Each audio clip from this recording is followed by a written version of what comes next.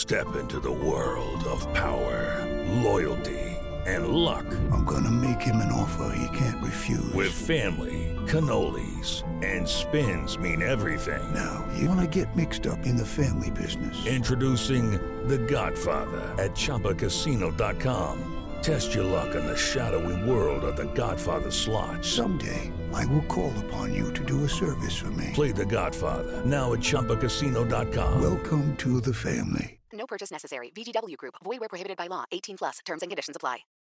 You are listening to a Pleasure Podcast. For more from our Sex Podcast Collective, visit pleasurepodcasts.com. Welcome back to Private Parts Unknown, a podcast about love and sexuality around the world. I'm Courtney Kosak, and I have an embarrassing confession to make. I used to be terrible at breakups. Like, truly, truly bad. After my two biggest breakups of my 20s, I pined over my exes for months and months. I couldn't move on. I couldn't even imagine myself without them. So I tortured myself. I stalked them on social media. I tried to manifest us getting back together. It was really desperate and pathetic and painful and sometimes really, really embarrassing. I was a girl who needed an Amy Chan in my life. So for anyone out there who is in a breakup, or even maybe it's been years since your breakup, I'll tell you this. If you are still blaming your ex, psychoanalyzing your ex, waiting for your ex to give you closure, hoping for your ex to change, you are still in a relationship with your ex. I don't care how long it's been. It could have been years, it could have been a decade. And you're just in a relationship with someone who's not in a relationship with you. So the sooner you can shift your focus and your energy on what they're doing, what they're not doing, analyzing, pathologizing them, and focus on you and what you need to move forward to create the life and relationship that you want, you're just gonna be stuck there. Amy's totally right. For a while, I was stuck. And then in my 30s, I slowly but surely got better at dating and picking the right partners and navigating relationships so there's no breakup in the first place. I still had my weak points, of course. But then I had an epiphany that completely changed my perspective on trying to make bad relationships work. I was driving my car on my cell phone, begging this fuckboy to be my boyfriend after I'd already broken things off with him once. And I got pulled over. I got a cell phone ticket from the LAPD.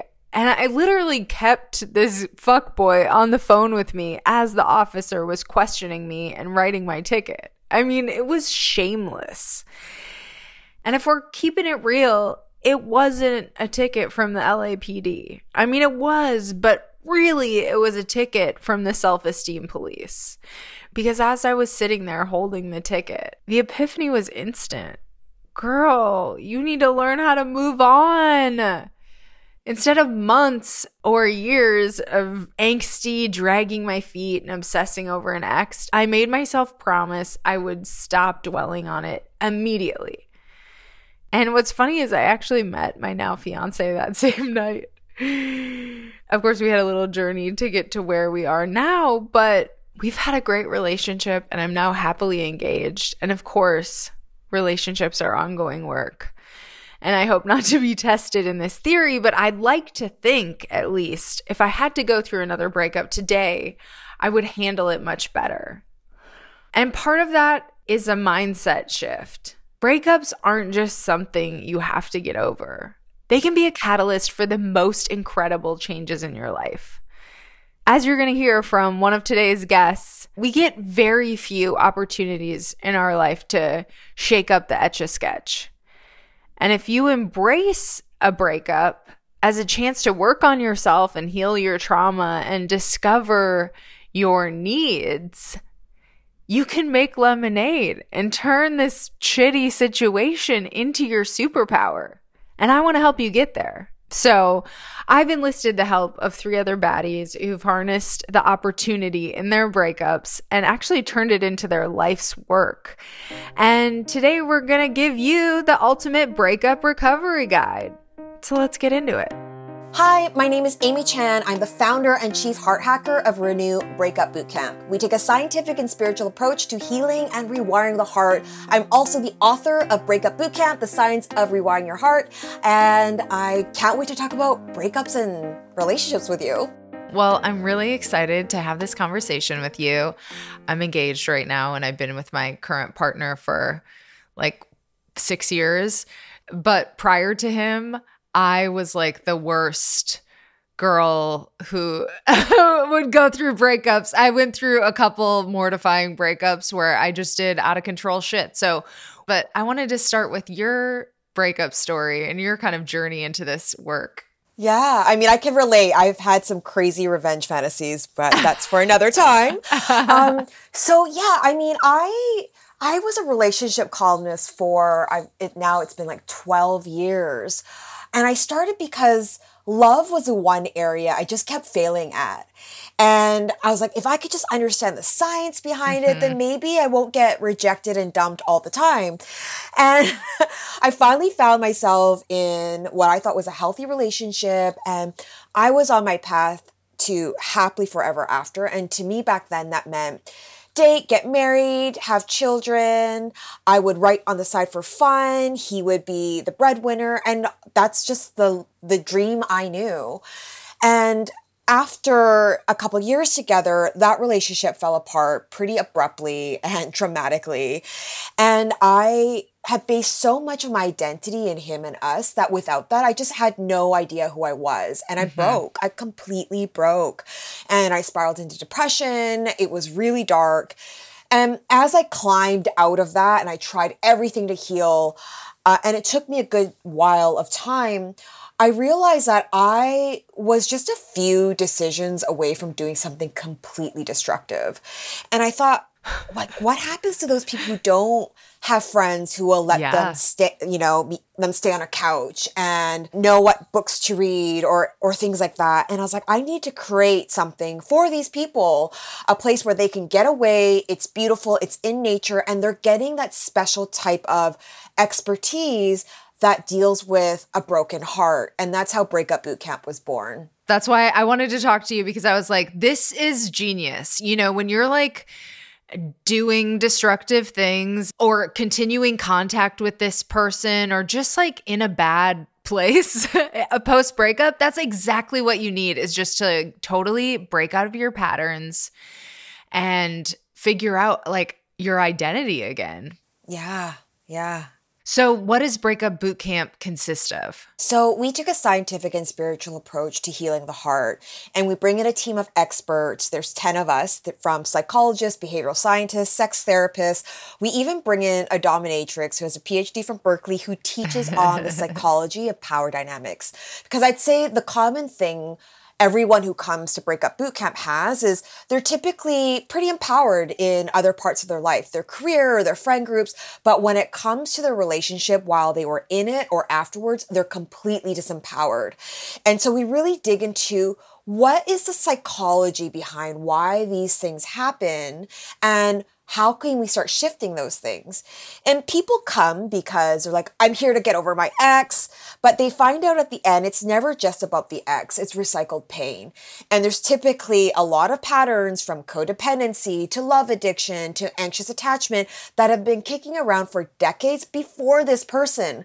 So we focus our programming on what are those patterns and those beliefs and shifting those so that they don't just repeat the same emotional experience just with someone else. Yeah, totally. I mean, I think that breaking out of those patterns is like why I was able to get into a relationship that actually lasted, you know, but it took me like several breakups of being like, oh, I'm doing this again. Oh, I'm doing this again. And then finally being like, no, I'm doing this thing. I'm going to stop doing it, you know? Yeah. So yeah, I mean, you mentioned recycled trauma. What do you learn from doing this work? I mean, it's like childhood shit a lot of the time, right? For sure. And I think the one thing I have people take a look at is we have them actually map out the data of their past relationships. So they actually have like a worksheet and they have to look at the last 3 people they were romantically involved with. And some of these aren't even real relationships, they're situationships. You know, those off and on things, you don't really know where you stand, that can sometimes go on for years. And they just put in data points from how did they look? What were their personality traits? What were the main emotions that kept coming up? And then they look for the patterns. And when you look at the emotional experience, there's typically a few that are across the board. So maybe one is anxiety, maybe one is resentment. And if you look at the emotional experience that's repeating, that's the key data, right? Because a lot of the times people are confused. Like I know for me, in my 20s, I only dated DJs. And then in my 30s, I only dated tech entrepreneurs. I was like, oh, there's no pattern here. But I was constantly like pining for their time, editing myself to be perfect, hoping they would choose me out of everyone else. And so the emotional experience was the same, even though they looked totally different. They had totally different professions. And so that's where we can start understanding, well, what is the actual pattern? Where did it come from? And what are actionable steps you can do to start shifting them? Yeah. You know, one of the things that I learned when I was trying to put myself back together was about attachment styles and how that plays in. And even though, you know, my parents were still together, in some ways I didn't see conflict modeled a lot. And I wound up, I think for definitely a period of my life, being very anxiously attached. Can you kind of speak to how that plays into how you act post breakup? Yeah. So attachment theory explains that by the age of around 2 years old, we develop an attachment system which will pretty much determine how we relate romantically as adults. So the attachment style that we have with our primary caregiver then transfers onto our romantic partner when we're older. And there's 3 main types. There's secure, meaning they're not afraid of intimacy. They're also not codependent. They can move through conflict and they report the highest levels of satisfaction and connection in their relationships. Then there's avoidant attachment style. They have a deep fear that intimacy, and when someone gets a bit too close, it's going to take away their freedom and their autonomy. Often this comes from children who had a parent who was very smothering, controlling, or actually just didn't meet their needs at all. And so the child learns at a very young age, pre-verbal, that, oh, I'm not going to get my needs met anyway. I better completely get it on my own. So they grow up kind of being like these islands, fiercely independent. And then there's anxious attached, which is what I am also veer under. They fear abandonment and rejection. So they're hypersensitive to any cues that the connection might be at stake. And they typically had a primary caregiver that was inconsistent. So maybe they didn't read the cues properly. And sometimes they came and rushed to the child when the child was crying. Sometimes they didn't. So that baby who is very, dependent on their caregiver, it becomes a matter of life or death. Am I going to get the needs I need or am I not? And so they grow up and they're just hypervigilant because to them, it's a matter of survival. Now, avoidant or anxious, they're 2 different sides of the same coin because I've noticed some of the literature kind of almost vilifies avoidance, like they're these jerks and like they don't care. But really, they didn't choose their attachment system. It's really about how safe we are with intimacy. And so unfortunately, with breakups, anxiously attached because they tend to put a lot more of their identity and they need a lot more validation from their partners to feel safe. They get it the worst. So I would say at my breakup boot camps, it's probably 80 to 85% are veering anxiously attached. That does make sense. Yeah. Okay. So if you're, especially to the anxiously attached folks, and you're going through this and you're like acting insane in ways that you would normally be very embarrassed about, or just feeling insane, what are some of your tips for working through the pain and also just like not sabotaging yourself? Yeah, I get this whole feeling I'm crazy. I used to think that. And I think the very first thing is to understand what's going on with the brain. So they've done fMRI scans on the brains of those who are newly separated. And what they found was the part of the brain activated was the same part of a brain of a drug user feeding for their next fix. So the conclusion is that after separation, you plunge into what's called primal panic. And you literally are like fiending for your fix.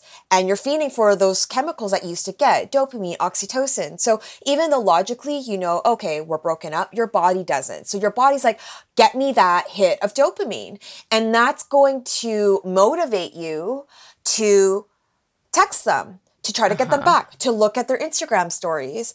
And so knowing that just helps you understand like, oh, I'm not going crazy. My body's actually just going through this chemical withdrawal. It will take some time to recalibrate. It's not going to be this intense forever. Research shows 6 to 8 weeks is when it kind of hits its peak and starts to subside. And second, know that when you're getting that, come on, just check their Instagram or check that new person they're dating, check their Instagram. That is your brain just saying, give me that hit of dopamine. So create a list of ways you can get these chemicals in a healthy way. Exercising, being around friends, getting even a Swedish massage will release some of those chemicals. So create that list and go down that list before you go contact your ex. Yeah. Okay. So you're saying 6 to 8 weeks, but I feel like if you are doing those things where you're still kind of in contact and in the loop, it takes even longer than that. So how do you feel about the quote unquote no contact rule? I feel very strongly about it. So another thing to understand about the brain is when you're with someone, you have neural pathways that have been wired together. So whether, you know, every time you had breakfast in the morning or those vacations to waking up with them, those are strengthening those neural pathways. And so after a breakup, if you continue to scroll down memory lane and look at their photos, or you have breakup sex, or you keep getting your emotional support from them, you're not allowing those old neural pathways to prune away. So really, if you continue this contact until you stop, your breakup recovery doesn't really start until that ends. Yeah. Okay, so how do you cycle through to the letting go? So understand that grieving a breakup is a process which goes through different stages. And the stages mirror the stages of grief when someone's grieving the death of someone. And really, if you think about it, it kind of is. You're grieving not just the romance. You're grieving likely your best friend. You're grieving a part of your own identity. You're grieving this future that will never happen with this person again. There is a lot of grief and there are stages, and these stages are normal. So it starts off with shock. This is really your body's way of protecting itself so you're not overwhelmed by the new reality. You feel really numb. Then it goes to denial where you're like, oh, maybe if only I did this. Oh, well, why don't we try therapy? Whatever it is, you just won't accept that it's over. Mm-hmm. The quicker that you accept reality, then you move on to the next stages. It hits you that it's over. You hit depression, and it's situational depression where you're really sad because you miss a person. And then it gets into anger. Anger is actually a good thing because it shows that energy is moving, and it typically launches you out of depression and plunges you into taking action. Okay, I gotta have a boundary. I have to go and work out. I have to do something. I gotta go cut my hair, whatever it is. After anger is a stage called bargaining, which is very much like denial, where you're like, the missing is so much, the withdrawal is so painful that you're like, maybe it wasn't so bad. We can make this work. And sometimes you'll go back again a couple times until you realize it's going to be the same result. You then go into what I call accountability, where the conversation starts to shift from they did this and they need to give me closure to I need to do this. I have to do this. I was also accountable for how this relationship was from the beginning to the end. And then it moves into acceptance where you're like, okay, this is over. I need to take steps to move forward. And acceptance doesn't mean you don't miss a person. You don't have residual feelings of sadness. It just means that you're not holding on to the past and this hope that you're going to get back together. And you can jump through the different stages and it might not be in order, and that's also okay. But if you resist the stage by being like, I'm going to avoid doing it, I'm going to drink myself out of it, it just prolongs your suffering even more. So, what do you find? Can people get back together with their ex? So I highly recommend, if you want to get back together with your ex, give it at least 60 days. Because if you don't, you're basically making a decision while you're in a survivor state. and it's not going to be clear. You're making a decision because the missing and the pain is so much, and missing someone is not a good enough reason to get back together with someone. You only want to get back together with someone if something is going to change. Is there something that's different? Maybe there's an action plan to go to therapy, whatever it is. But if you're going back and it's just the same you, the same them, the same patterns, you're just going to go through another cycle of this. You're procrastinating your pain and you're going to have to deal with this blow up again. And so I would really recommend in those 60 days of just not having contact, really taking that time to create clarity, write a list of all the reasons why it didn't work. Because something that happens after breakup is our brain plays tricks on us. And we tend to remember a lot of the positive things and we put them on a pedestal. And so reviewing the list of all the reasons why it didn't work can help get you back into reality. How do you feel about dating other people? Like, when seems to be a good time when you're ready versus like avoiding your pain, basically? Yeah. So there's no such thing as you're healed, right? Like you get on healed island and suddenly you can get in a relationship. But I think this is a very personal decision where you have to be really honest with yourself. So if you were to see your ex on a dating app, or you're going to go out and you see them on a date and you would be absolutely destroyed and back into fetal position, dry heaving, you are not ready. The wound is still way too fresh. But there's a period of time where the wound starts to heal a bit. And it's not this big fresh wound. And if you were to see them on a dating app, you'd be like, oh, that kind of sucks, but you would be okay. Then that is a sign that the only way to know if you're ready is to actually give it a try and you go on a date. And you need to really set your expectations that the first couple of dates you're going to go on, you're not going to be blown away and be like, oh my gosh, this is my new person. Right. It is really just for you to practice connecting again, practice being curious, practice being in relation with another person that's not your ex.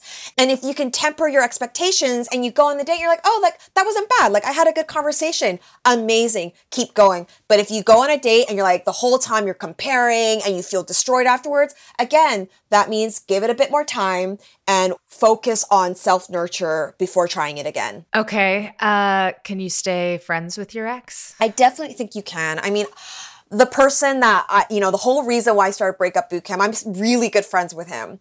It took a long time though. It took a lot of space and time apart. How many years? I would say it took like 5 years. Okay. Yeah, we would see each other because we had mutual friends.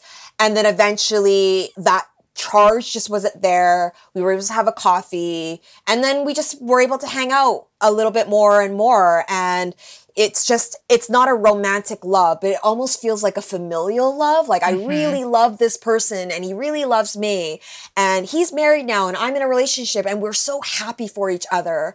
And I think that's beautiful, but not every single ex deserves a place in your present and future just because you had a history. I mean, I think that goes along the same for friends as well. You have to decide, like, do you even like this person? Is there even enough alignment of values? Do they even treat you like a human in order for you to even see if you want to be friends? And if so, you have to make sure that there is time in between because you cannot go from intimate to platonic without a transition time. Yes. So I guess kind of lastly, what about friend breakups? I mean, sometimes those can be even more traumatic.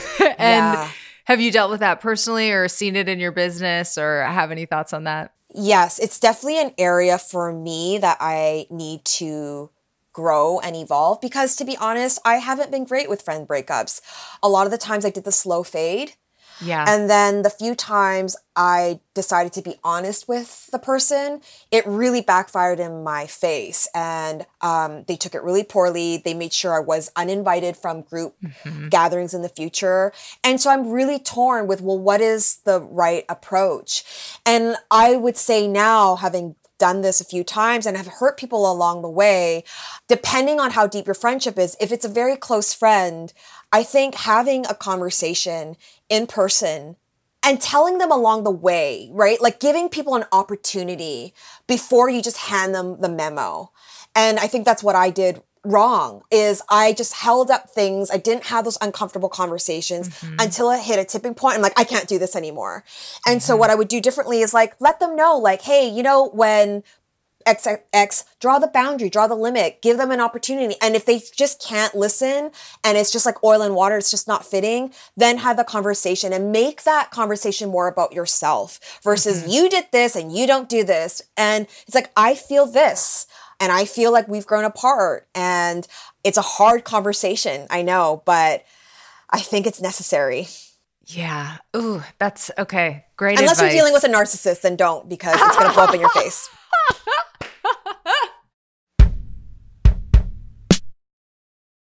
When you need mealtime inspiration, it's worth shopping Kroger, where you'll find over 30,000 mouth-watering choices that excite your inner foodie. And no matter what tasty choice you make, you'll enjoy our everyday low prices, plus extra ways to save, like digital coupons worth over $600 each week. You can also save up to $1 off per gallon at the pump with fuel points. More savings and more inspiring flavors make shopping Kroger worth it every time. Kroger, fresh for everyone. Fuel restrictions apply. Step into the world of power, loyalty, and luck. I'm gonna make him an offer he can't refuse. With family, cannolis, and spins mean everything. Now, you wanna get mixed up in the family business. Introducing The Godfather at ChumbaCasino.com. Test your luck in the shadowy world of The Godfather slot. Someday, I will call upon you to do a service for me. Play The Godfather now at ChumbaCasino.com. Welcome to the family. No purchase necessary. VGW Group. Void where prohibited by law. 18 plus. Terms and conditions apply.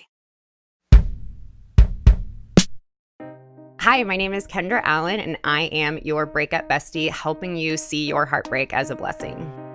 So I, too, used to be really bad at going through breakups. It all started when I was 18. I got into a relationship with a guy that was 12 years older than me, turned out to be like total I didn't even know the word for narcissist. Was a total narcissist.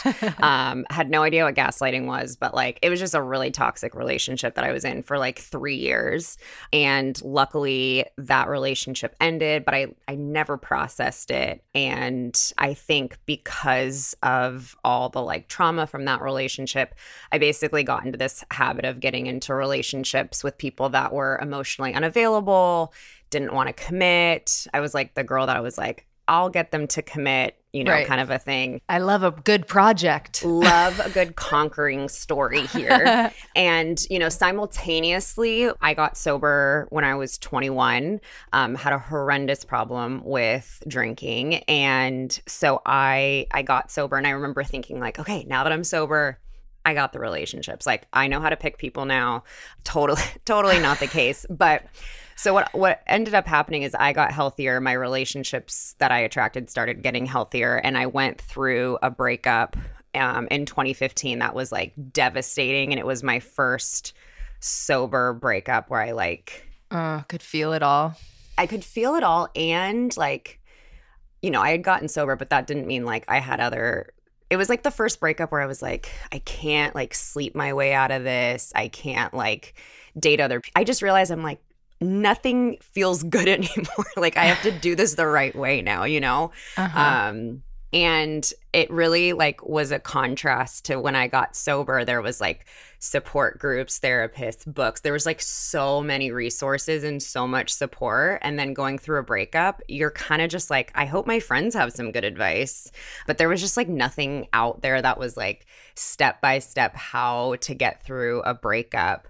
And I went through this process. I like got into EMDR therapy. I just like really dove into myself. And then I ended up becoming like the friend that people went to when they were going through breakups. You should talk to Kendra. She went through it and got through the other side. So I started just writing like blog posts, and I was like, there's nothing out there. Anything online was like how to get your ex back, how to make your ex like never wish they, it was just like all so clickbaity. And there was nothing really that was like how to invest in yourself to get over a breakup. like just really practical advice. So I started the Instagram account in 2017 and I was like, I'll just see how this goes. And it was received really well. And I've learned so much about people going through breakups running this account for so long because I get so many DMs and so it's just morphed into courses and a podcast and all of that. But I launched my blog the month before I got married. So it's very interesting. Like I'm so far removed from breakups on one hand, but on the other hand, I literally talk to people all day going through breakups. So that's kind of been the short version of the journey. That's so interesting. You know what? Yes. I was going through these breakups like probably 2010, 2014-ish, and then, slightly after, but there wasn't anything except how to get your ex back, which I did want to get my ex back. So I did look at those things. Same. But there was nothing that made me feel everything that I read online was embarrassing that I was reading it. You know what I mean? I had a voice in my head that was like, what are you doing? And it's awesome that you made this resource that really wasn't out there.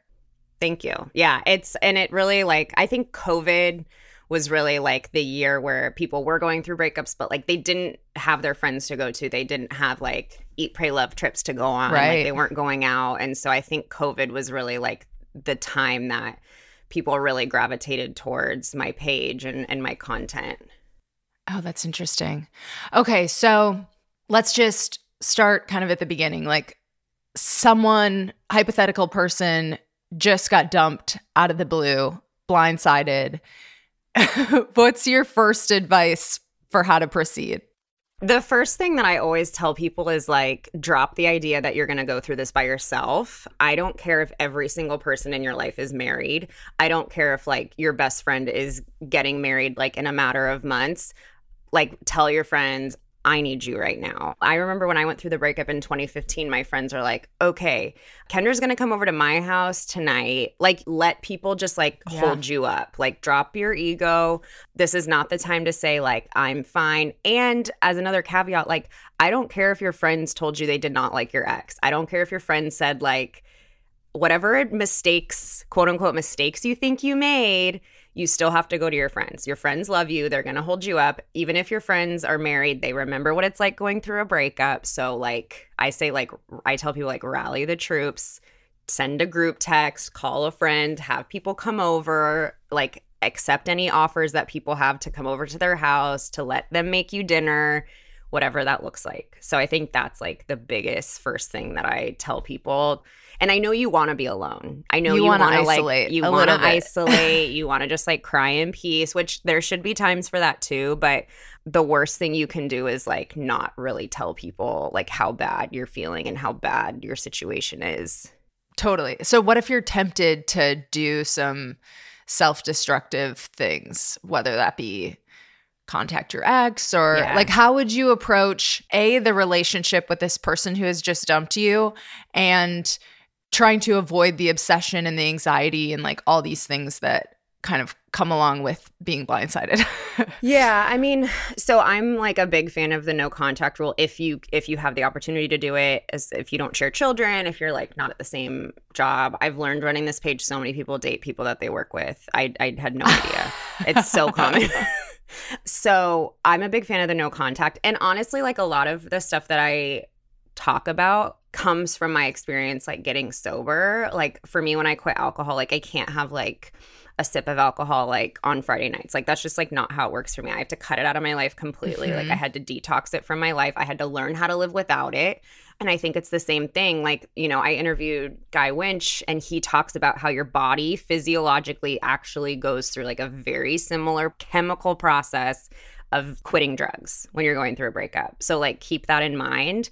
Have a lot of grace with yourself. You're going to have some wild thoughts. Like you're going to want to drive by their house, call them 27 times. Oh my God, yes. But like whatever you can do to not do that kind of stuff. And like this is also where like the friends come in. Like if you have like a wild thought, be like, I text your friend, I just like had this temptation to like want to drive by their house. And sometimes just getting it out, you're like, whoa, that was wild. And then you don't do it. So like, don't have shame around it, but like do what you can to share that with people and not keep those kind of secrets, because that's going to make you feel very like ashamed and guilt. And that's like the last thing you want to be feeling, because you're already not feeling good. And then healthy distractions, I think, are really important. I think sometimes people have this thing where they want to like dive right into the pain and the resentment, and like it's too big at the beginning, like it's too heavy. Like do whatever you can to like keep your head above water. I remember like I couldn't even listen to the radio. I would just listen to like stand-up comedy tracks on Spotify, because that was like the only thing I could handle. I remember watching like Pixar movies. Seriously, like whatever content you can consume to make you feel okay in that moment, that's okay. So I think a lot of it's like having a lot of grace with yourself and like doing what you can to not reach out to your ex, because ultimately that will make you feel worse. Totally. And yeah, those self-soothing things like watching, marathoning The Office, whatever. Exactly. Mine was like Parks and Rec, like some lighthearted. I did both. Yeah. Some like lighthearted things. And it's like, I think too, like I tell people, you're already going to be thinking about your ex so much. Whatever triggers you can like cut out, do that. Like don't force yourself to listen to like your song or your music. Like take down those photos, go around your house, put everything in a shoebox and like give it to a friend. Just like get it out of your space. You don't have to burn it. We don't have to like do that, but you can if you want.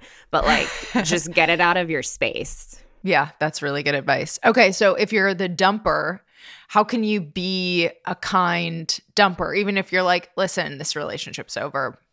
No, really good question. So whenever someone comes to me and is like, I'm going to break up with my partner, I tell them the first thing you have to do is, no matter how much you want to, do not leave like a grain of hope with them. Yes. Don't say, who knows what will happen someday. Don't say like, I need time right now.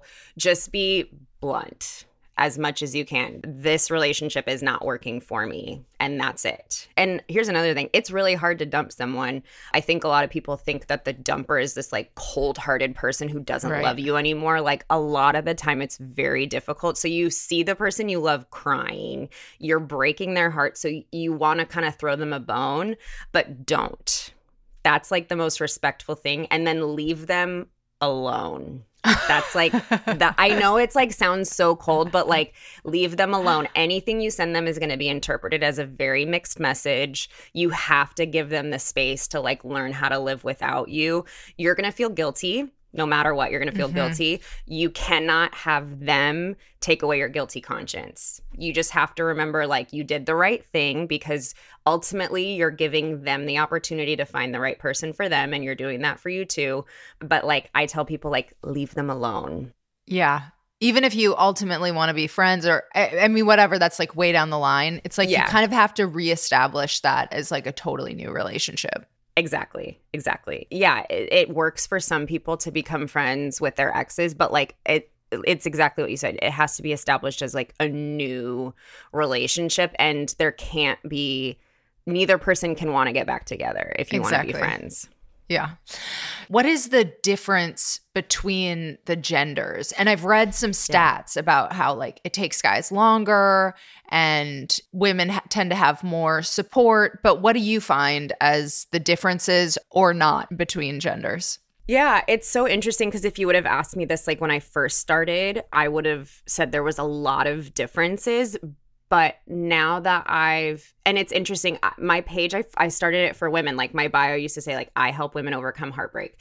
And I started getting all these messages from men like, hello, like what we're about me? Really struggling here too. And there's not a lot of stuff out there for us. So I really like kind of changed my tune. And I actually put up a question box. I was like, men, what do you wish we knew about your experience going through heartbreak? And it was so interesting. Like, I've learned people experience breakups very differently. It's really like society's kind of culture that makes them different, because men don't feel comfortable like going and crying to their friends. They don't feel comfortable asking people for help. They believe that they should move on fast. It's kind of like the stereotypes became like a self-fulfilling prophecy. Yeah. Yeah, they don't feel as comfortable. They don't feel like they have as many resources as women do, but they really do struggle. And it's so funny. On one given day, I could get 2 messages. One that says, why do men move on so fast? And then another one that says, why do women move on so fast? And I'm like, you guys, it's the same thing.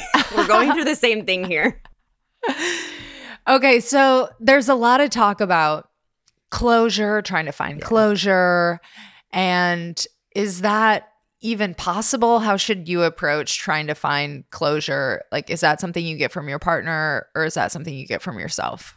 Short answer, you get it from yourself for sure. I think there's this like illusion that if you get the exact reason why the relationship ended, you'll feel better about it, but you're still dealing with the same result, which is you lost the person that you love and you lost the relationship that was a significant part of your life. Right. And I think a lot of people, when they say like, I want to reach out to my ex because I want to get closure, what I want to tell them is you just want to talk to your ex and argue about the breakup. Right. You just want to plead your case. You just want to plead your case. Then you want to know why they ended the relationship so you can better plead your case, you know?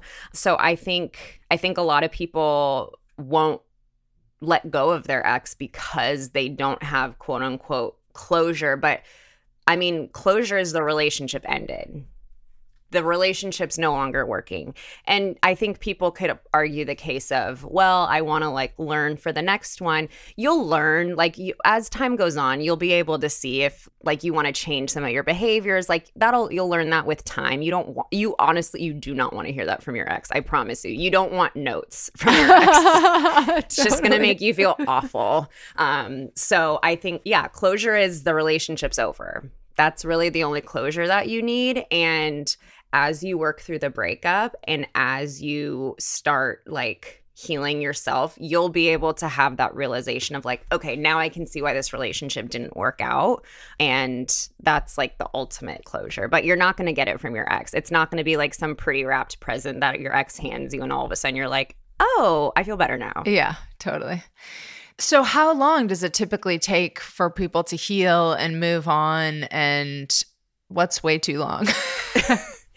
So I know this is like, I always wish I could give an answer. I never give timelines just because everyone's different. Everyone's different. Like a 2-month like whirlwind relationship can like leave someone paralyzed for like a long time. And then sometimes people are coming out of a 20-year marriage that they kind of knew was over for a long time and they feel better within a couple months. So you can't really base it on how long the relationship was.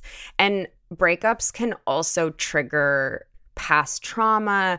It can trigger like abandonment wounds from your parents. Like so much stuff can be layered under going through a breakup that will take longer to heal because you got to go pretty deep to like heal the underlying stuff. So I'd say, I think really it's like a matter of progress. If you're still like debilitatingly heartbroken after a year and you still like are crying every day, I think we gotta look what's going on here. Yeah. There also has to be like a willingness to let go of your ex. I find like a lot of people just don't want to. They want to just like wait around and they like think that ultimately they're going to end up getting back together. So there has to be a willingness to let go. And if you're not making progress, I tell people like you got to try something different.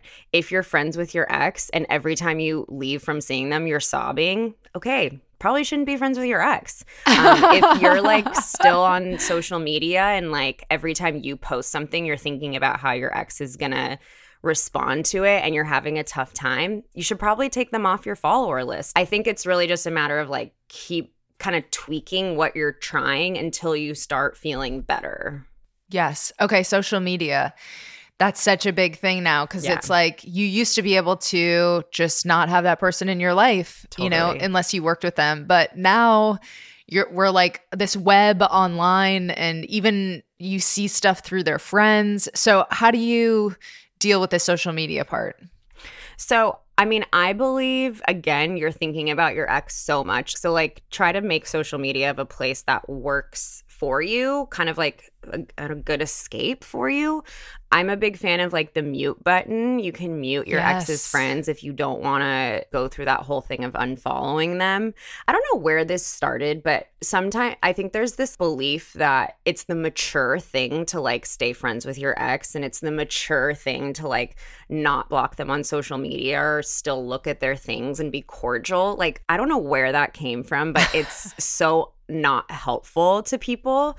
I think it's far more mature to take care of yourself and set boundaries. So I'm a big fan of like removing your ex from social media and even blocking them, not because you hate them, but because you know it's going to be too hard for you not to keep looking. I think that's like the biggest thing, because if your ex's profile is public, you know, it's like you can unfollow them, but you can still look every 3 hours. Yeah. So I'd say like if something is bothering you on social media, that when you go to look, mute that person. And that can also be like your friend that just got engaged, and so now you're going to be seeing like all their sappy content. Mute them for like 30 days. That's okay. I'm very heavy-handed with the mute button suggestions because It's trickery. It's how it makes you triggering, feel. yeah. Yeah. Exactly. So, and I believe if your ex is following, that people will be like, well, they look at my stories, and I think they do it like they still want to see me. But the Right. problem is it's only hurting you, because again, every time you go to post, you're thinking like, oh, I wonder what they're going to think about this. And you're just giving them more power and more energy. So remove them as a follower. Yeah. You can always refollow each other later. Exactly. So you got back with your ex, right? You did the dream. Yeah. Yeah. How do you do the impossible? I know. It's so funny. I have my whole podcast episode about it, because I'm very careful, because it's like the exception to the rule for sure. But I think there's like a couple really important things to note. We broke up in 2015. At the beginning of 2015, we did not text, see each other, talk on the phone, follow each other on social media. Like, we did like a true no contact. And we did not see each other until the end of 2016 again. So what's the math on that? Like a year and a half? A year and a half, yeah. So I fully went through the breakup. I was dating someone else very seriously, and we happened to see each other. And too, like, he broke up with me because he knew I wanted to get married, and he didn't think he ever wanted to get married. So it was one of those things where I was sad, but I couldn't really be mad at him, because I'm like, you're just telling me the truth about yourself. Uh-huh. So we saw each other at a wedding a year and a half later. 3 weeks later, he reached out and asked if I wanted to get coffee. We both know each other from 12 steps, so I thought he was going to make amends to me. That's like a thing in AA. So I got together with him for coffee, and basically he told me about his whole healing journey that he had been on for the last year and a half, the therapy that he was in, how he spent time single, how he went through the blocks of why he didn't want to get married. And then he said, like, when he saw me at the wedding, he had realized before that he wanted to get married and have kids. And then when he saw me at the wedding, he said he realized he was supposed to be with me. He waited 3 weeks to make sure it wasn't just like an impulsive decision. So we both went through it like in a very healthy way, where nothing was done impulsively. I left our coffee meeting saying, I don't know if you're going to hear from me. I waited. I didn't just like jump into his arms. I like talked to all my friends. I talked to my parents. I talked to my therapist. I really took the time to make sure this was something that made sense. And in my gut, it did make sense. And we ended up getting back together, and it worked out really well. And I had stipulations when we got back together. And yeah, it ended up working out. But it only worked out because I never thought it would work out. It only worked out because I thought I would never see him again. And I was completely happy with that. And I know that if he hadn't come back into my life, like, I still would have been very happy in another relationship.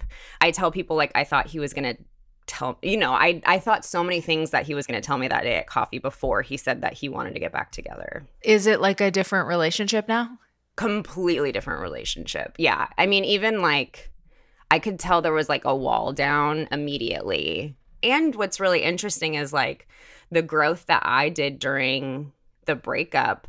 I feel like I was very different. And he had, I used to be like total people pleaser, chameleon, whatever you want, I'm good with. I just want to be in a relationship. And I had gotten to a place where I'm like, I'm happy single. So if you don't like this, I'll go back to being single. I'm fine with that. So there was like a lot of kind of re-getting to know each other in that way. Oh, that's very cool.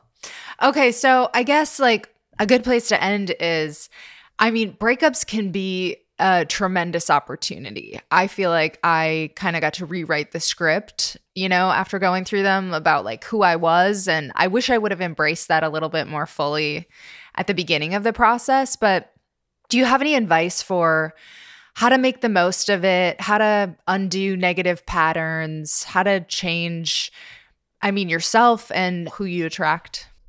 Yeah, I mean, John Kim, on Instagram, he's like the angry therapist. He has this great quote that says, like, we get so few opportunities in our lives to like shake up our Etch-a-Sketch. And I love that quote so much. And I'm the same. Like, I try to tell people that I wish I had embraced my single time more, because it is such a beautiful time. And like, you know, looking back on like, hey, you want to go on a girls trip like next weekend? Yeah, let's go. It's like there's so much like freedom and space for you when you're single. But I would say like there's a reason when people are going through breakups, they change the color of their hair, they change jobs, they move. Like you have this like, I call them like breakup guts. Like you have this like kind of superpower when you're going through a breakup, because you kind of just want to say like, fuck it. Like I just want to feel better. So how are you going to use that? You have this kind of secret power when you're going through it. So I'd tell people to use that. Don't jump right into like, what kind of person can I attract? Like really try to use this space for you. What do you like to do? Try things that you haven't tried before. Like my example is like a way back ex said that he didn't like girls who did CrossFit because they got too like muscular. And I went through the breakup and like immediately joined a CrossFit gym. So like Good for anything you. like that you can do that like feels empowering, do that kind of stuff. And once you do get to the place of like, who do I want to attract into my life? Like the best example I got is like, you attract what you promote. So make a list of all the things you want in a partner and you get to work on that list. If you want a partner who likes going to concerts, when's the last time you went to a concert? Like if you want a partner who travels with you, have you booked any travel for yourself recently? Like you have to realize like you're a mirror for the kind of person that you attract. So that's the kind of work to do. We can't just like write a list and then just hope they get sent to us one day. Like you really have to put in the work for the kind of person that you want to bring into your life.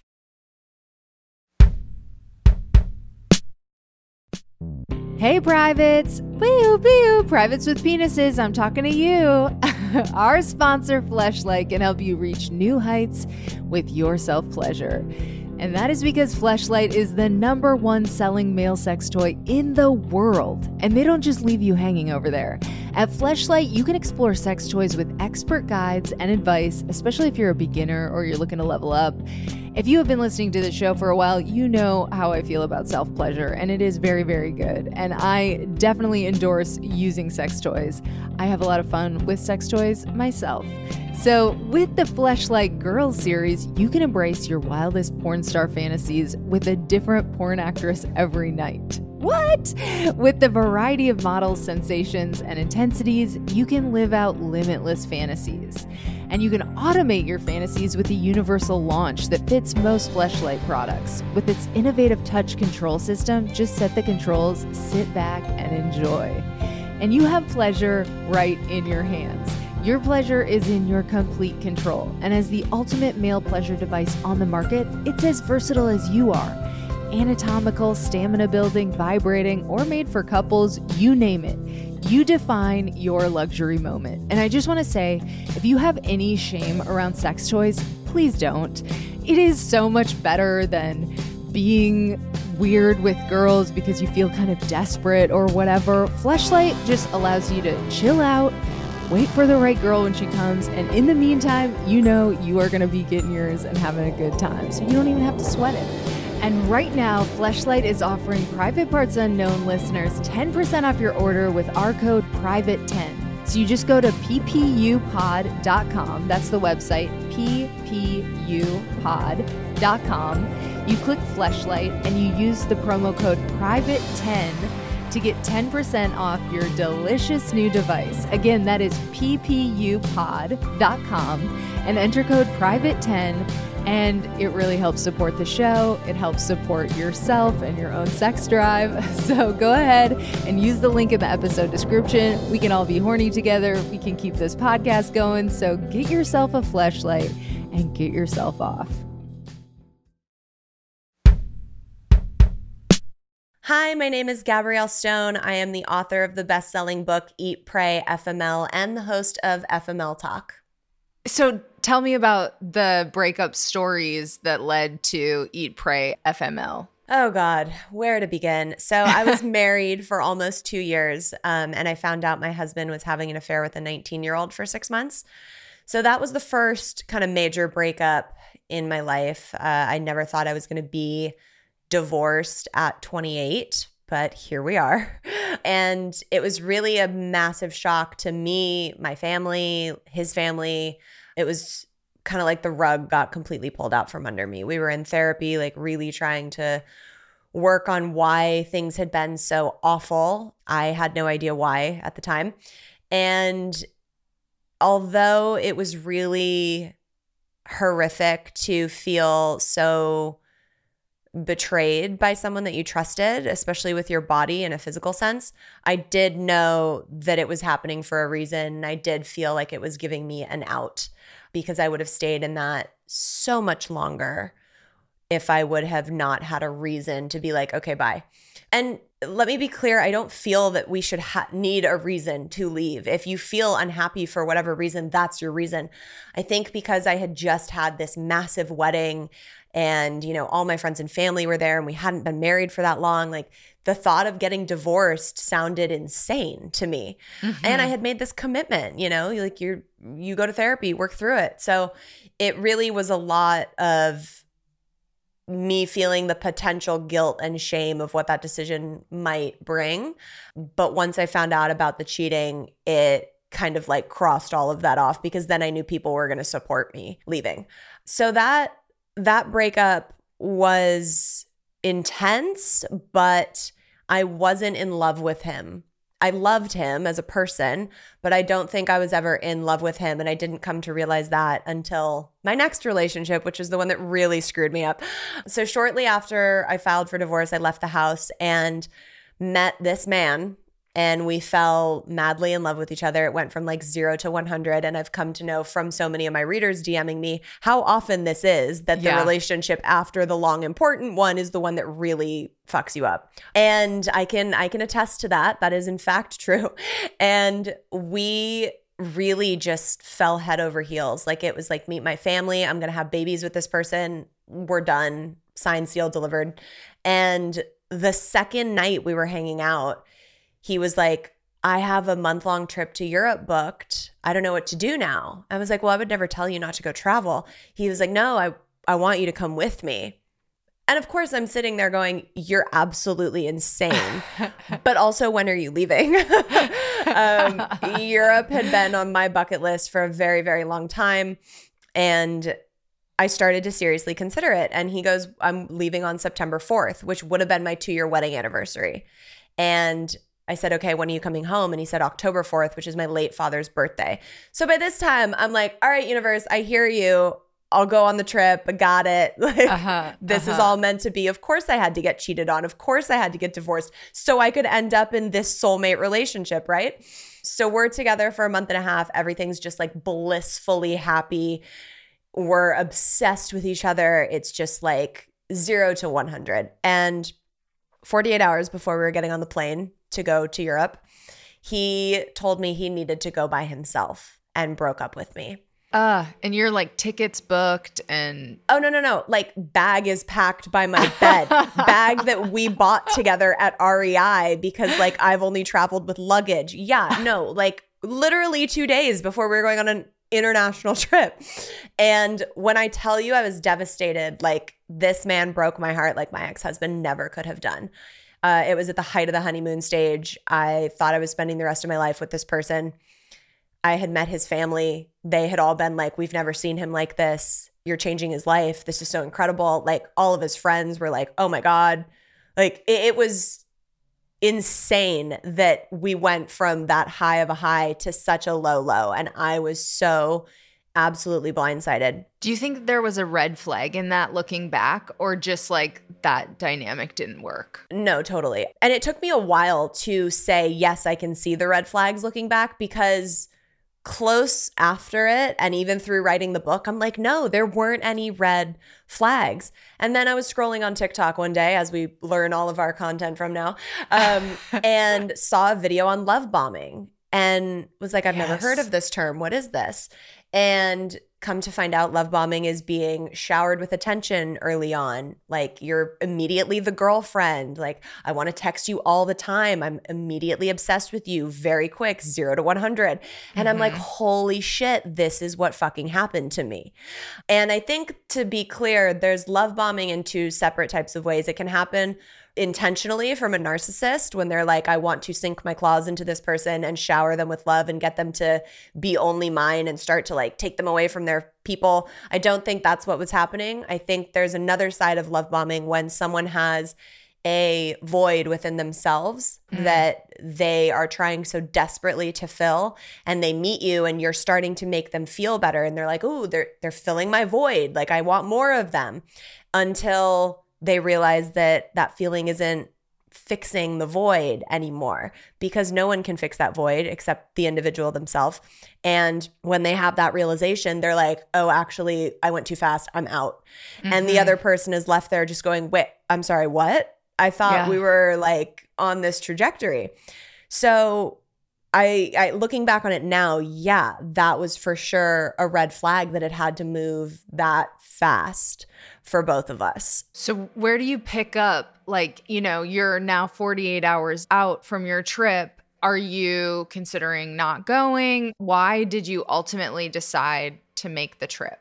I had probably 12 hours of a panic moment where I was calling a couple people, seeing if they would want to go with me. I was like, well, should I not go? And then I was like, well, no, because then I'm just going to stay at home heartbroken and watch this fool travel around for a month. Like, fuck that. I'm not going to just sit in my heartbrokenness. Like, I was at my mom's house crying in my high school bedroom, because that's where you move when you get divorced. And I was like, absolutely not. Like, I need to go. So luckily, I had a friend from high school that had moved to London, and she was there with her significant other. And I was like, look, I don't have any plans. I don't know what the fuck I'm about to do, but can I start my trip at your place? And she said, yes, of course. So I was like, all right, I guess I'm going to Europe for a month by myself. And again, I had never traveled alone, especially not with a backpack. It was totally new to me, totally out of my comfort zone. And, you know, the only thing I had heard about hostels on the plane ride over was that there's a horror movie about them and people get brutally murdered in that. And I was like, all right, I guess this is what we're doing. But I knew I'm a huge believer in everything happens for a reason, even if you can't see it in that moment. And I knew in that moment that this was all happening for a much bigger purpose. I knew whatever I was going to learn on this trip was going to be massive. Since I lost my dad when I was a little girl, I have had a fear of abandonment and a fear of being by myself. And this was the universe's clear way of making me go face that shit head on in a very big, extravagant manner. And it did. It totally changed my life and my career. So one thing that was interesting when I was preparing for this, you sold your ring to fund the trip. I did. And, you know, I wish I would have written about that in the book, because when my TikTok videos started blowing up, I get, 95% amazing comments on there, but there's a 5% of people who just think I'm the worst and hate me. And, it's art, it's subjective, to each their own. But one of the comments I get is like, oh, it must be nice to be rich. And I was like, I spent 20 grand trying to get divorced. I was financially devastated, living at my mom's house, not knowing what to do or where to go, had no savings. And I sold my engagement ring back to the jeweler who we got it from, and got 5 grand from him. And that funded that whole month in Europe. That's kind of a good way to get yours, though, after a divorce. It's like, why not? That's your treat money. Totally. And the kicker was that at the end of my trip, his attorney, when we finally reached an agreement after, months and months of bullshit, his attorney reached out and they were like, okay, well, he's ready to sign, but he'd like the ring back. And I was like, sorry, you can tell him I already sold it and went to Europe. Like, what? You don't cheat on someone and then be like, oh, hey, let me get the ring back that like I gave you to promise you all this bullshit that never happened. Totally. Oh my God. Okay, so the trip, how did it help you work through the breakup? Yeah, I think the trip was everything. It was a way for me to finally be by myself and work through a lot of shit and trauma. It was also an escape. Like there were nights where I would go out and not make the best decisions and met a lot of people and partied. And there were nights where I would stay in and cry and write for 6 hours. So it was everything. And I don't think there's ever a way that is right or wrong to work through heartbreak. It's dependent on the situation. It's dependent on the person. Sometimes you need to make mistakes to wake your ass up and be like, oh, this is destructive behavior and this is not going to help me heal. And sometimes you need to sit in the shit, figuratively, to really figure out what you need to make your heart feel better. I also was dealing with still being in communication with the guy, Javier, who broke up with me before the trip, still being in communication with his friends and family. If you are going through heartbreak and you want my best advice, if you're really trying to get over someone, block them on everything and stop communicating. It's amazing when you use that block button on social media, people really don't exist anymore. And it is life-changing if you are really ready to do that. Because a lot of us say, yeah, I'm ready to move on. Yeah, I'm ready to feel better. Yeah, I'm ready to heal. Then block him. And we're like, well, no, I can't do that. And it's like, why? That's the one thing that's going to help you. And people are like, no, I can't. I'm not there yet. What if he thinks I'm mad at him? What if he like doesn't understand? What if he, and it's like, it's protect your peace, dude. Like that's the best piece of advice I can give you. For sure. I was going to ask you how you feel about the no contact rule and like the concept of closure, because as I was reading, I was like, girl, just don't talk to him anymore. Yep. It's so much easier when we're on the outside of it. And I know there are people, I actually had a lot of fear of writing the sequel because I read it back in the edit process and wanted to fucking shake myself and was like, bitch, just like let it go. But the most messages I've gotten regarding the sequel are people that resonate with that specifically. The not being able to fully let go, the always letting the door be a little bit open, the breadcrumbing that people will continuously do to you to keep you sucked in. So, you know, I had to be truthful about that. Looking back on it, no, I was going to say, do I wish I would have like cut it off sooner? But I think my story played out exactly how it needed to. There are things on that Europe trip even where if they wouldn't have gone down that way, I would have had so many questions in my mind still. And, you know, like you have to remember when I was on this trip, it wasn't like he was like, I don't love you. I don't like you anymore. Like we're going to bye. It was very confusing in the, well, I still like, I care about you. You changed my life. I always want you in my life. I just like, I'm grieving and I need to really figure things out. To clue people in a little bit, he lost his brother a year and a half before we met to suicide. And he said when he fell in love with me, a lot of that grief that he pushed so far down just opened up like floodgates. And so it was very confusing. It really was not black and white. It was very fucking gray. But yeah, now when my friends go through stuff like that, I'm almost like I should be a little more sensitive to it, but I'm like, no, bitch, this is not, it's not like you need to back up and just leave now. Just take it from someone who took so long to like realize it and get through it. I think we often excuse behavior so much when like, you know, people are doing the bare minimum. It's like, oh, he hearted the text you sent him. Right. That was all he could do. And you're like, no, but he responded. He loved it. And I'm like, no, dude, that's dismissive. Like, ask for more. You're better than that. That is so funny. Yeah, no, I found that so relatable because letting go was the hardest thing. And I could always find an excuse. And now I feel this exact same way as you, where I'm like, look at a situation. I'm like, no. And I think if I just got engaged and I've been with this guy for a long time, but I think if I were to go through it again, I would be like that in practice too. Just like, no, blinders, whatever. Oh my God. I joke all the time that I'm engaged as well now. But if I was ever single and had to go on dates, like I'd be ruthless and scary. Like people would be like, wait, first of all, this bitch wrote 2 books. Now I'm taking her on a date and she's like, her standards are so insanely high. It would just be like, no, sorry. Yeah. You don't have time for it anymore. It's a fine line that we learn in life once you get to that place where you realize your worth.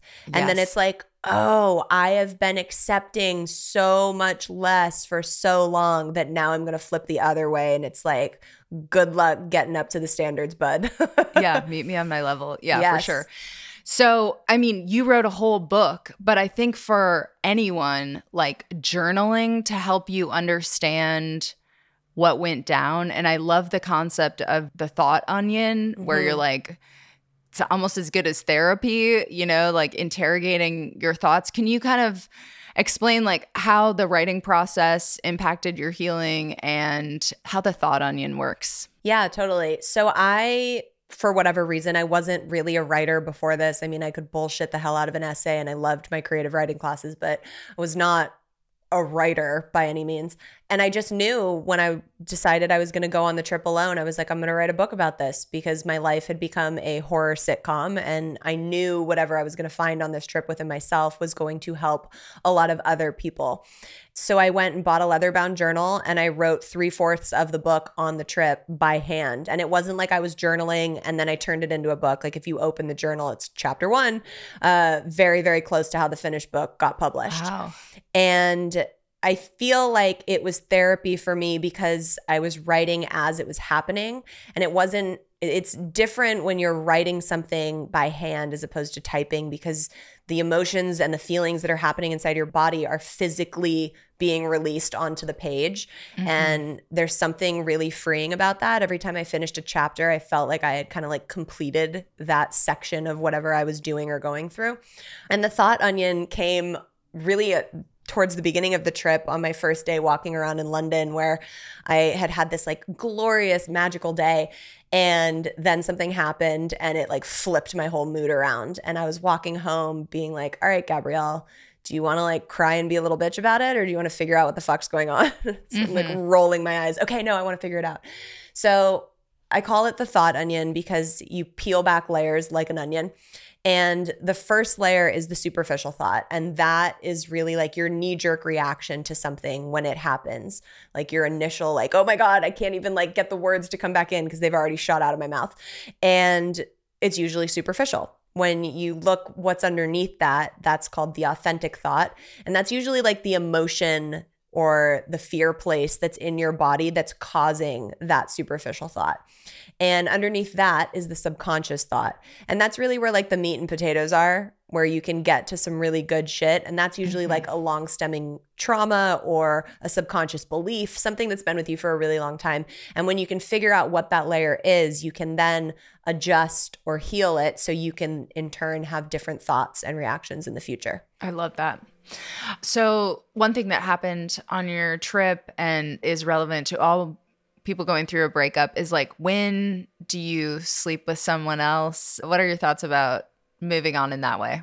Spoiler alert, I sleep with people on my trip. I remember the first time I gave the like vomit draft to my mom, she was like, are you sure you don't want to change your name or like take out one of the people you slept with? And I was like, Mom, if I'm going to do it, I gotta be honest about where I was at with everything. And I think that for me, and I write about a lot of this in the book and even into the second book because it was so deep within me, I discovered that I had been using sex as a way to get people close to me to therefore not feel abandoned, which is so fucked up if you think about it. There were so many ways where I was like not respecting myself, respecting my body, not cherishing what a special thing that should be with someone. Not that you can't just go out and have a one-night stand. I mean, hello, look who's talking. Totally fine. Like if you're doing it from an empowered place, then that's great. I was not. I was doing it from needing to feel like I was with someone, to feel like I wasn't alone. And that was really toxic. But I didn't have all of these discoveries just like sitting in my room journaling. I had them from sleeping with people and being like, okay, Gabrielle, what the fuck? We need to thought onion this. What's going on? So I think that it was a really big deal for me to sleep with Javier in the first place because I had been with my ex-husband for 6 years. And that's a pretty decent amount of time to not have dealt with another penis. You're like, can I do this with Right? someone else? You're like, does it work the same? And so that, you know, in itself, apart from the fact that we were like in love at the time, there were a lot of things that made that experience with him special. So then to kind of be like, okay, are you going to cross that line with someone else? I felt a lot of guilt when it happened on the trip. And that was surprising. Like I felt like I was cheating on someone, even though I had been broken up with and sent on this fucking adventure all by myself. So there were a lot of different emotions that came up that I worked through, and I discovered a lot of things for me too, which I always try and like share with people on my podcast when we talk about sex, is it doesn't always have to lead to that. So like you can go and make out with a guy and then be like, cool, this is as far, we're at the yellow light here. And that's fine. And I think whether it was from society or watching too much porn or how we're exposed to sex in the media, I always felt pressured like, fuck, well, we ended up making out and rubbing on each other. So like clearly we have to have sex. Like that is such a fucked up notion that I think so many of us feel. So it's important to remember that like you can go out and make out and flirt and have fun, and it doesn't have to cross that line. So coming home, were there new difficulties? Well, I know you wrote a whole other book about it, but what happened when you got home? Yeah, so I released Eat, Pray, FML and had no idea. That's a lie. I knew that it was going to impact a lot of people. I knew that this was like my new purpose of what I was supposed to be doing. But I didn't know that people were going to berate me, and I say that lovingly, about what the fuck happened after Europe. So I didn't realize I was going to be writing a sequel. But the sequel, which is called The Ridiculous Misadventures of a Single Girl, spans over 2 years of my life. So it's a lot more time that I'm writing about. And when I came home from my Europe trip, it was like I got off the carousel and everything just stopped. It was Europe and new friends and people and experiences and go, go, go. And then I came home and was 28, divorced, living at my mom's house. And that was a big shell shock for me. And I fell into probably one of the biggest depressions I've ever been in, and really didn't see how I was going to be getting out of it. That is where I created the Self-Love Cocktail, which is written about in the epilogue of Eat, Pray, FML, because I didn't really figure all of it out on the trip. This whole journey, everybody was like, you have to learn how to love yourself first. Loving yourself is the most important thing before you can love another. And I'm like, okay, fuck, I get it. Can anyone tell me how? Like, give me instructions on how you're supposed to love yourself? And nobody had an answer for me. So I was on this like mythical self-love journey trying to figure out what the hell that meant and how to do it. And it was really getting myself out of the depression that I found myself in was how I found the answer to that. And I call it the Self-Love Cocktail because obviously you have to equate it to a cocktail or wine. And it's really simple. You sit down and you write out things that you can give yourself that make your soul happy. So nothing that you need from outside sources or anybody else to help with. For me, that was dancing, meditating, going to the gym, eating healthy, writing. And I put that list on my mirror and I was like, okay, you do one thing on this list and you can get back in bed and binge a Netflix show. Like, gotta do one thing. And then a couple weeks after that, it was okay, like, let's do 2 things. And then I didn't want to get back in bed after a few weeks. And then it was 3 things. And before I realized it, I was feeling so much better. And it was because I was loving myself. And when I realized that when you want to love yourself, all you have to do is give your soul the things it loves, it completely changed my life. So many times we think when you want to love yourself, you have to look in the mirror and be like, I love you, Gabrielle. Like, you're amazing. You're beautiful. And like, if you can do that, more power to you. I always felt fucking crazy. And it's like when you want to show love to a significant other, or you want to show love to your mother or a brother, sister, or any relationship that you're in, you do things that make them experience love. So when you're wanting to show yourself love, why would you not do that for yourself. Yeah. So I think that kind of speaks to like a breakup can lead you on the most healing journey. And some of it is this learning how to take care of yourself stuff that you're talking about. Do you have any other tips for kind of people who maybe need to realign how they're thinking about the breakup in terms of devastation versus opportunity? Yeah. So the new Taylor Swift album, which I'm sure everybody's listening to right now, I think the song's called Labyrinth. And one of the lyrics is, "It only hurts this much right now." And I think that's so imperative to remember when you're going through any type of grief, because that's what a breakup is. You're grieving a person who is still alive. And a lot of times that's really a lot harder to wrap your head around. And I feel like I can say that because I've lost enough people in my life in both ways. And if you can remember, as dark as it seems now, even if you can't see that light at the end of the tunnel, like I promise you it's there, even if it's pitch fucking black. And if you can hold on to the notion that A, it only hurts this much right now, and B, there is a light at the end of the tunnel, and I know that this is happening for a reason, whether I can see that reason or not. And just keep going, whatever that means for you, whether that's like doing one thing a day for yourself or just existing. It will get better if you keep taking that step by step forward and knowing once you get to that other side, it is freaking magical. So keep going. I love that. I mean, you mentioned books that you read in the book, and I'm curious if you have any like must reads for someone going through this, aside from yours, of course. Yeah, I mean, I would definitely start with my two, but I also released a self-love journal called Fuck Off, I'm Healing. And it's really a step-by-step guide where I kind of walk you through all these different healing aspects and past traumas and getting over things and working through things, not just only heartbreak related, although there is some of that. And there's prompts and questions that help you kind of unpack some of that. It's like therapy in a journal. So I would also recommend that. But, I really did get a lot from The Alchemist that I read on my trip. And there was, I'm not going to be able to pull up the name right now. Donald Miller, Scary Close. That was a really great read for me to really understand some things that might be happening in relationships or why people act the way they do. So he tells stories about his own life that you get lessons from, which is kind of how Eat, Pray, FML is written. It doesn't feel like you're reading a self-help book. A lot of those types of reads sit really well with me. I also loved Michael Singer's, I just read Untethered Soul. It was great. It was more difficult because it was very like teaching. But his other one, The Surrender Experiment, was really a great read for anyone that's on any kind of journey, not just like heartbreak necessarily.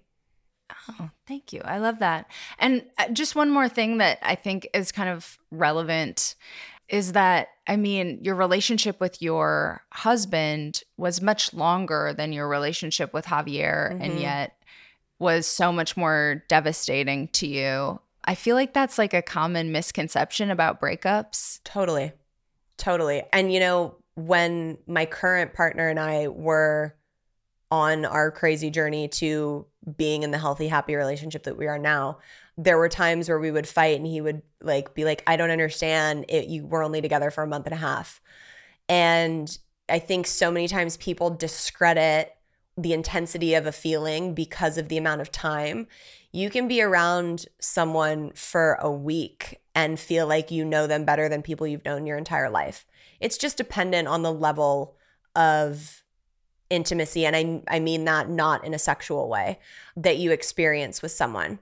We're about to get a little woo-woo here, but I've also done a lot of past life regressions and soul contract work. I fully believe that Javier and I had some past life stuff going on, which makes things that much harder to break up and cut off. So if there's people that are resonating with what I'm saying and going like, yeah, this doesn't feel like a normal breakup, what the fuck? There's a good potential you are here for like a karmic relationship with them and you had some past life stuff going on. And I have found a lot of peace in coming to those realizations and working through those on a healing level. That's really cool. Okay, so finally, like you said, you're engaged, you got into this happy, healthy relationship. Was there any mindset shifts that you think allowed this relationship to be better or like set you up for success? Yeah, so people will read in the sequel, they'll meet my current partner with me and kind of see the insane roller coaster ride it took us to get to where we are now. But the biggest thing that I realized was that my definition of love had become toxic. So I went from my ex-husband, who I clearly didn't have the correct relationship with. There was a lot of narcissistic qualities and control things going on there, to a love bombing relationship that's like extreme highs and extreme lows, which is also very toxic. So my definition of how I defined love was not correct. So when I walked into this situation of safe, healthy love, I was like, oh, this can't be right. Something's missing. This isn't it. So it really took me doing a lot of work on myself to come to those realizations, to realize that there doesn't need to be the drama and the toxicity and the highs and lows that I had associated with in my relationships. Thank you so much. Is there anything else you'd like to tell listeners? No, I mean, I hope that, people who are going through breakups and heartbreaks give themselves some grace. I think so often our society as a whole leans towards the get the fuck over it. Mm-hmm. It's not that bad. Whether it's the ending of a marriage or the ending of something that lasted a month, you don't ever have to justify the way that you're feeling about it. That doesn't mean to stay in the victim mentality. Heal, go through it, deal with your shit, but know that you need it to propel you forward and not be something that happened to you. That's really important.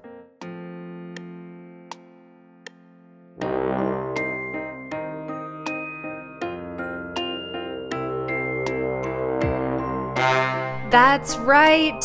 Feel your feelings. Go through the grieving process. But remember, privates, you have the power not just to survive, but thrive after your breakup. Like I said, your girl was a mess. So if you have been sloppy thus far, do not feel bad, but you can do this. So I hope you feel more empowered to move forward after this episode. Thank you so much to Amy and Kendra and Gabrielle. Here's how you can get in touch with them. So my website's renewbreakupbootcamp.com. I have an upcoming retreat that's co-ed in November. And my Instagram is Miss Amy Chan.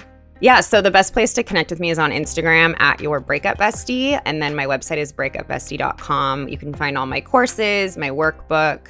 My podcast is Heal Your Heartbreak. It comes out every Tuesday. Yeah, I'm on Instagram at Gabrielle Stone and TikTok at Gabrielle_Stone. And you can find the books on Amazon, Eat, Pray, FML, and The Ridiculous Misadventures of a Single Girl. And my podcast, FML Talk, airs every Wednesday. Follow me at Courtney Kosak on Instagram and Twitter. Follow the show at Private Parts Unknown on Instagram and Private Parts Un on Twitter. To stay up on our episodes, make sure you're following the show on Apple Podcasts or Spotify or your favorite podcast player. We'd also like to stay in touch between episodes via Substack. I freaking love Substack. So subscribe to our newsletter at privatepartsunknown.substack.com. The link is in the episode description. And shout out to Amy Rausch for the bomb-ass theme music. For more info about Amy and her music, check out amyrausch.com. That's Amy, RAASCH.com. This episode was mixed by my ride or die audio guy, Michael Castaneda of Plastic Audio.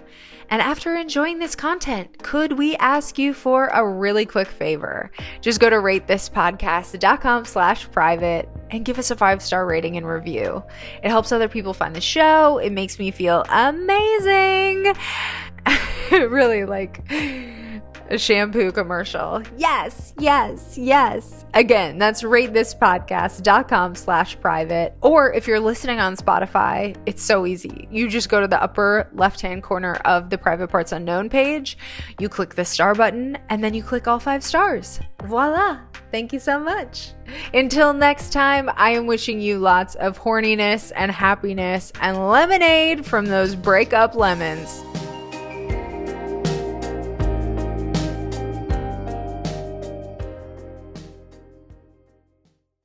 Hello, it is Ryan, and we could all use an extra bright spot in our day, couldn't we? Just to make up for things like sitting in traffic, doing the dishes, counting your steps, you know, all the mundane stuff. That is why I'm such a big fan of Chumba Casino. Chumba Casino has all your favorite social casino-style games that you can play for free anytime, anywhere with daily bonuses. That should brighten your day a little.